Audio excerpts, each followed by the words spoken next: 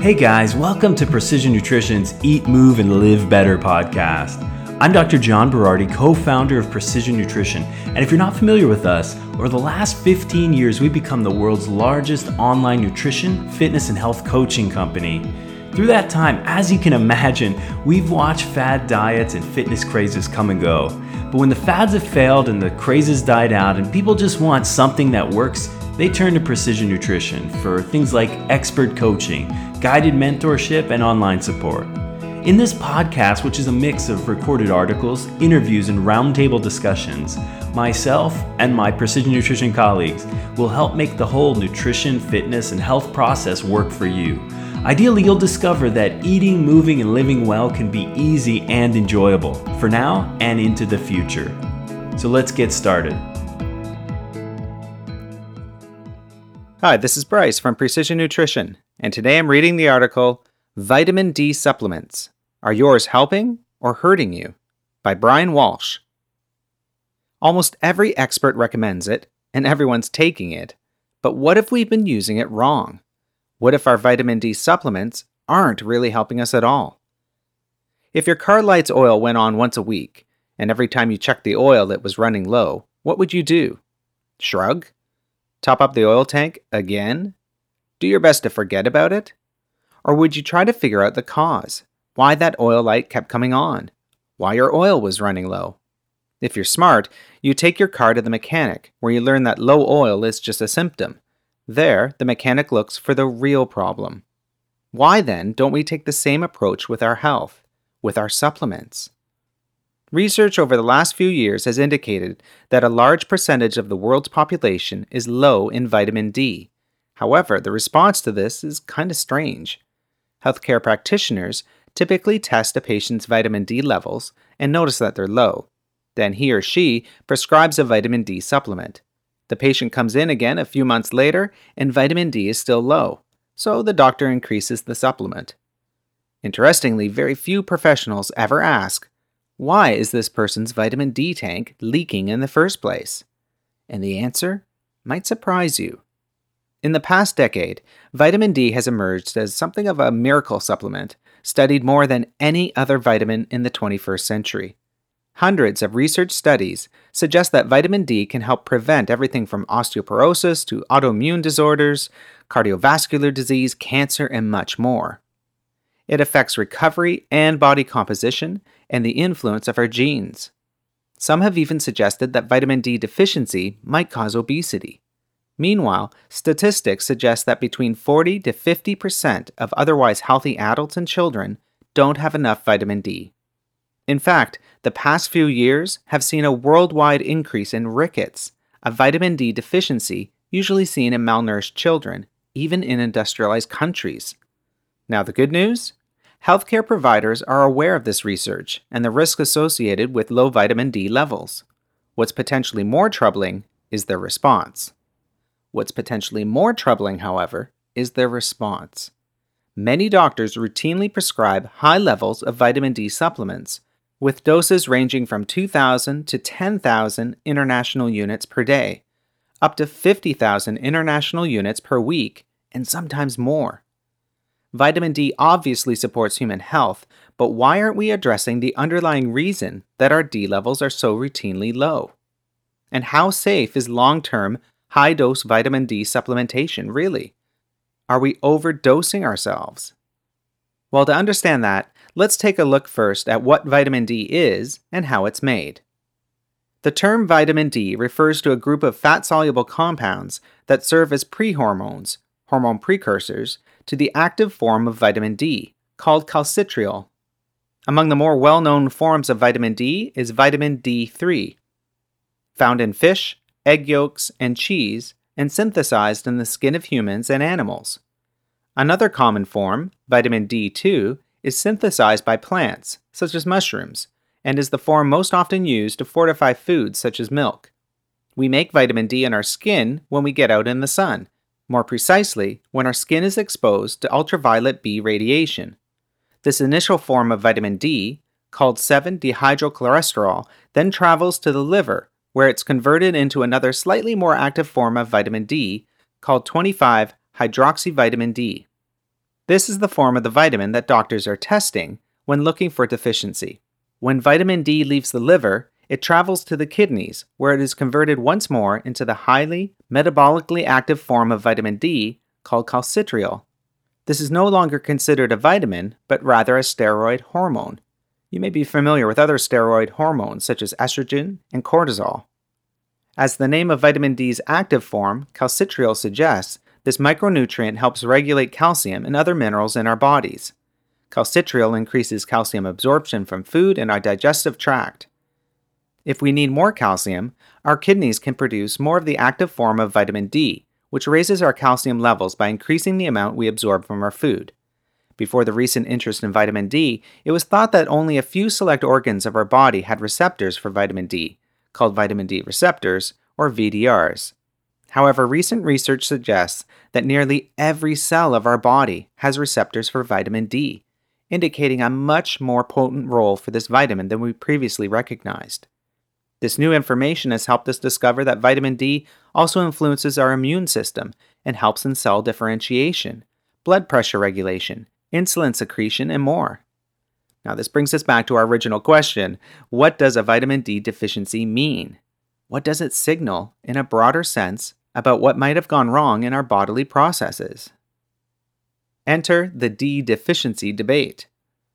25-hydroxyvitamin D, the form of vitamin D largely produced by the liver, is generally accepted as the most reliable marker to assess one's vitamin D status. However, that's where the agreement ends.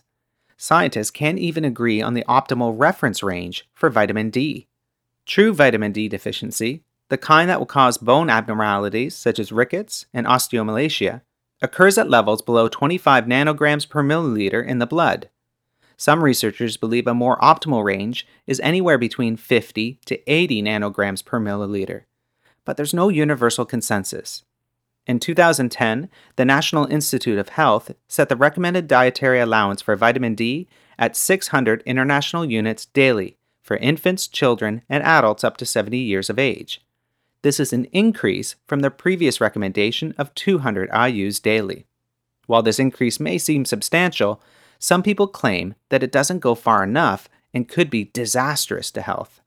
We'll consider that later in this article. Now, according to the National Institutes of Health Office of Dietary Supplements, we can easily meet our body's requirements for vitamin D simply by getting enough sunshine. Exposing 30% of our unprotected skin, i.e. non-sunscreen coated, unclothed skin, for 5 to 30 minutes between the hours of 10 a.m. and 3 p.m. 3 times a week should do it. But given the number of us suffering from suboptimal levels of vitamin D, even in latitudes with high sun exposure, you have to wonder if that recommendation is accurate. And for those of us who live north of the 49th parallel, well, let's just say that we won't be exposing 30% of our unprotected skin very often in the winter. Now, if your levels are low, should you supplement? It's clear that vitamin D plays a number of important roles in the body and that vitamin D deficiency can hurt you. Some studies suggest that the lower one's vitamin D level, the higher the risk of all-cause mortality. On the other hand, studies also indicate that the risk of overall mortality actually rises once vitamin D levels exceed 40 nanograms per milliliter. And overall, we just don't have the solid scientific evidence about the long-term safety of high-dose vitamin D supplementation. Perhaps before we start swallowing too many pills, we need to evaluate what we're doing. After all, medical science has been wrong before. To get a better understanding of the issues, let's explore some important relationships between vitamin D and other key nutrients. Beginning with vitamin D and calcium. One potential risk of excessively high-dose vitamin D is toxicity causing hypercalcemia, or high levels of calcium in the blood. It works to kill rats. One form of rodenticide is essentially a toxic dose of vitamin D, enough to cause the soft tissues to calcify and kill the animal. However, hypercalcemia rarely appears without supraphysiological doses of vitamin D, which in humans would be somewhere in the range of 30,000 to 40,000 international units daily. Most people who supplement with vitamin D don't take anywhere near that amount. Still, that doesn't necessarily mean the dose they are taking is safe. Calcium levels in the body are so tightly regulated that abnormalities won't always show up in blood serum tests, but they may appear in other ways. One of these is hypercalciuria, otherwise known as calcium kidney stones. Hypercalciuria occurs when the body tries to rid itself of excess calcium by excreting it via the kidneys. Based on this relationship, some researchers suggest that high levels of vitamin D supplementation may lead to kidney stones. Indeed, one study demonstrated that nursing home residents taking 5,000 international units of vitamin D for 6 months showed an increased urinary calcium to creatinine ratio, suggesting that excess calcium was coming out of the urine, likely because there was too much in their bodies. On the other hand, another research study found that among subjects with vitamin D levels ranging from 20 to 100 nanograms per milliliter, there was no difference in the occurrence of kidney stones. So, the verdict isn't clear. But kidney stones are not the only risk of too much calcium. If the body can't regulate calcium levels, the mineral may deposit itself throughout the soft tissues of the body, including the arteries. And unfortunately, some studies suggest that this is a real possibility when vitamin D levels become too high. 3 studies in particular have demonstrated increased arterial calcification in animal models with a range of vitamin D intake. And other studies suggest that too much vitamin D could also hurt human cardiovascular function. The mere possibility that high-dose vitamin D supplementation could increase calcium levels in the soft tissues of the body, for example the arteries, should raise serious questions about the practice of supplementing this way, especially considering the prevalence of heart disease in our society. So, by now you may be ready to toss your vitamin D supplement in the garbage. But before you do, again, we really need to consider why our vitamin D levels seem so inadequate that we're tempted to supplement in the first place. Recall, vitamin D and calcium exist in a delicate balance. So maybe, just maybe, vitamin D levels are low because calcium levels are already too high. And through a negative feedback loop, the body suppresses vitamin D production and/or conversion to minimize further increases in calcium. Now, why might our calcium levels be too high? Possibilities include magnesium deficiency, pH imbalance, protein deficiency, liver dysfunction, and more. In other words, maybe the oil is low because there's an underlying problem, not just because the car guzzles oil. So let's take a closer look at some possible interactions. Beginning now with vitamin D and vitamin K. The K in vitamin K comes from the German coagulation. Coagulation refers to the process of blood clot formation. This should hint to you that vitamin K plays a crucial role in the body's blood clotting pathway. Put simply, vitamin K allows the body to use calcium to perform its clotting function. If vitamin K is low, the body can't use calcium this way and therefore cannot clot. Besides its role in clotting, vitamin K also helps to form and maintain our bones and teeth. It does so by activating a specific protein called osteocalcin that helps the body use calcium and deposit it where it belongs. In other words, there's a very potent calcium-vitamin K connection in that vitamin K helps the body use calcium properly. And if we're deficient in vitamin K, calcium levels can build up and deposit themselves in our soft tissues. People who are low in vitamin K are more likely to suffer from atherosclerosis or calcification of the arteries. And those with a high vitamin K intake, especially vitamin K2, seem to have less calcification of their arteries. In fact, research in rats has shown that supplementing with vitamin K2, but not K1, not only inhibits arterial calcification, it can also remove 30 to 50% of the calcium that has already been deposited. Unfortunately, this magic effect has not been shown in humans as yet. Hopefully by now, though, you can see the delicate dance that's going on. Vitamin D increases calcium levels in the body. Vitamin K helps the body use calcium. So if one were to supplement with high-dose vitamin D in the presence of vitamin K deficiency, the long-term results could be disastrous. Now let's look at vitamin D and magnesium. Magnesium is an important mineral found in over 300 different processes in the body, including the ability to make and use ATP, the body's main form of energy. Of those 300 roles, magnesium aids in a handful of activities related to vitamin D production and use. In particular, it seems to modulate the sensitivity of our tissues to vitamin D. Not only does magnesium play an important role in proper vitamin D activity and function, but crucially, it also helps maintain calcium balance. At least half of the population fails to meet the recommended dietary allowance for magnesium. This may be because soil levels of magnesium have fallen considerably in the past 50 years, making it harder to meet our needs. Because magnesium is used in vitamin D metabolism, some researchers theorize that supplementing with high levels of vitamin D could cause an even greater magnesium deficiency in an already deficient population. Interestingly, a relatively recent study demonstrated a strong correlation between magnesium and vitamin D deficiency. This study showed that magnesium supplementation, taken along with vitamin D supplementation, was more effective at correcting a vitamin D deficiency than vitamin D supplementation alone. Simply by increasing magnesium intake, we may decrease mortality related to vitamin D deficiency without taking any extra vitamin D. But beyond vitamin D's relationship to magnesium is magnesium's relationship to calcium, and in some ways, these two minerals have opposite effects. For example, calcium stimulates muscle contraction, while magnesium promotes muscle relaxation. Calcium boosts platelet activation and clotting, while magnesium inhibits them. Contrary to popular belief, the individual level of either of these minerals may be less important than the balance between the two. Too much calcium together with a magnesium deficiency could cause problems like increased calcium deposits in the arteries. Meanwhile, bumping up magnesium can prevent calcification of the arteries. But what if you're low in magnesium and decide to supplement with vitamin D? Well, there could be many negative consequences, including, you guessed it, calcium deposits in the arteries. All right, let's talk about our next pairing now, vitamin D and vitamin A. Besides its delicate interactions with calcium and vitamin K, vitamin D also relates to vitamin A in our bodies.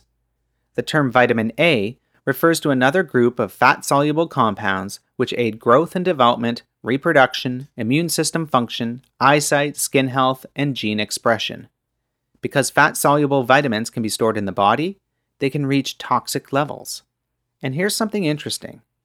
It turns out that vitamin A can prevent vitamin D toxicity and vice versa. What this means is that if you're deficient in vitamin A, high doses of vitamin D could cause problems. And the lower your vitamin A status, the more toxic excess vitamin D becomes. Meanwhile, some studies suggest that increasing vitamin A can reduce the calcium buildup that tends to go along with higher levels of vitamin D. It could also protect against the pathological calcification effects of too much vitamin D supplementation. Now, with all this said, here's the bottom line. It's all about balance. By now, the point should be clear. In the presence of other deficiencies, we should be careful about supplementing with high doses of vitamin D. With studies suggesting that up to 35% of our population may be subclinically deficient in vitamin K, and a body of mounting evidence exploring the synergistic interplay between vitamin K and vitamin D with calcium homeostasis, bone formation, and arterial calcification, we need to take this warning seriously. In fact, one study suggests that vitamin D supplementation may actually contribute to vitamin K deficiency, and in turn to bone loss and calcification of soft tissues. The researchers recommend supplementing vitamin A and K simultaneously with vitamin D to improve the therapeutic effect of vitamin D while decreasing potential unwanted side effects of vitamin D taken alone. The most worrisome of these is the effect of too much vitamin D on calcification of the cardiovascular system. Cardiovascular disease is already the number one killer in industrialized nations. We don't need to add to the risks of developing it. So, take D with care. As much as we think we know about the human body, we still have way more to learn. For instance, just when we thought we had human anatomy all figured out, a new ligament appeared in the knee. Of course, it had been there all along. And when it comes to human physiology and biochemistry, as well as the role that nutrition and individual nutrients play in our bodies, we know even less. Now, the point of this article is not to frighten you away from vitamin D supplements. Vitamin D deficiency is a real phenomenon and a real risk to health, so we need to ensure that we're getting enough of this important nutrient. At the same time, we also need to question the possible long-term consequences of high-dose vitamin D supplementation in isolation. Consider the role of other key nutrients that work together with vitamin D, and always look for the underlying cause of any deficiency symptoms. So, what should you do? Well, number 1, get enough vitamin D, but not too much. Doses of around 1,000 international units per day, even as high as 2,000 a day in the winter months when you're not exposed to much sunlight, are likely safe, especially when other key nutrients are included, such as vitamin K, vitamin A, and magnesium. You can ensure you're getting enough of these by taking a quality multivitamin. And of course, avoid vitamin overdosing. While it's clear that the previous recommendation of 200 IUs a day is probably too low, until more conclusive research on how long-term high-dose vitamin D supplementation has been completed, you should avoid taking too much. And get outside. Yeah, it's not a perfect system, especially in winter months, but sunlight is still the best way for our bodies to make and regulate vitamin D. Alright, what to do number 2? Support vitamin D's work. Remember that other nutrients act together with vitamin D. Consume a wide variety of minimally processed foods to help get vitamin D's nutritional colleagues, such as magnesium, vitamin A, and vitamin K. Eat your greens and fermented foods. Dark leafy greens such as kale, spinach, or Swiss chard are good sources of vitamin K1. They're also high in dietary magnesium. Fermented veggies such as sauerkraut along with eggs, meats, especially organ meats such as liver, and fermented or aged cheeses are good sources of vitamin K2. And eat the rainbow. The carotenoid form of vitamin A is found in colorful fruits and veggies. Eggs, butter, full-fat dairy such as cheese, and organ meats are also great sources of the active retinol form of vitamin A.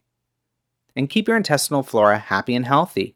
Vitamin K conversion happens in the GI tract, so eat plenty of fermented foods and prebiotic fiber. Consider a probiotic supplement, and avoid antibiotics unless absolutely necessary. Research has found that broad-spectrum antibiotics can reduce K production by up to 75%. And review all medications and supplements with your doctor and or pharmacist. Many medications, such as corticosteroids like prednisone, weight loss drugs like orlistat, cholesterol-blocking drugs like statins, and or high blood pressure drugs like thiazide diuretics can disrupt the delicate balance of vitamin and mineral regulation in the body. Make sure you know all the side effects and interactions of any medications or healthy supplements you are taking. Alright everyone, this has been Bryce from Precision Nutrition reading today's article, Vitamin D Supplements. Are yours helping or hurting you? By Brian Walsh. You can read the article online yourself at precisionnutrition.com/stop-vitamin-D. Okay, everyone, that's it for this week's edition of Precision Nutrition's Eat, Move, and Live Better podcast. For more information about how to eat, move, and live better yourself, and for some awesome free nutrition and health resources, come visit us on the web at www.precisionnutrition.com. You could also visit us on Facebook or on Twitter at InsidePN. Talk to you next time.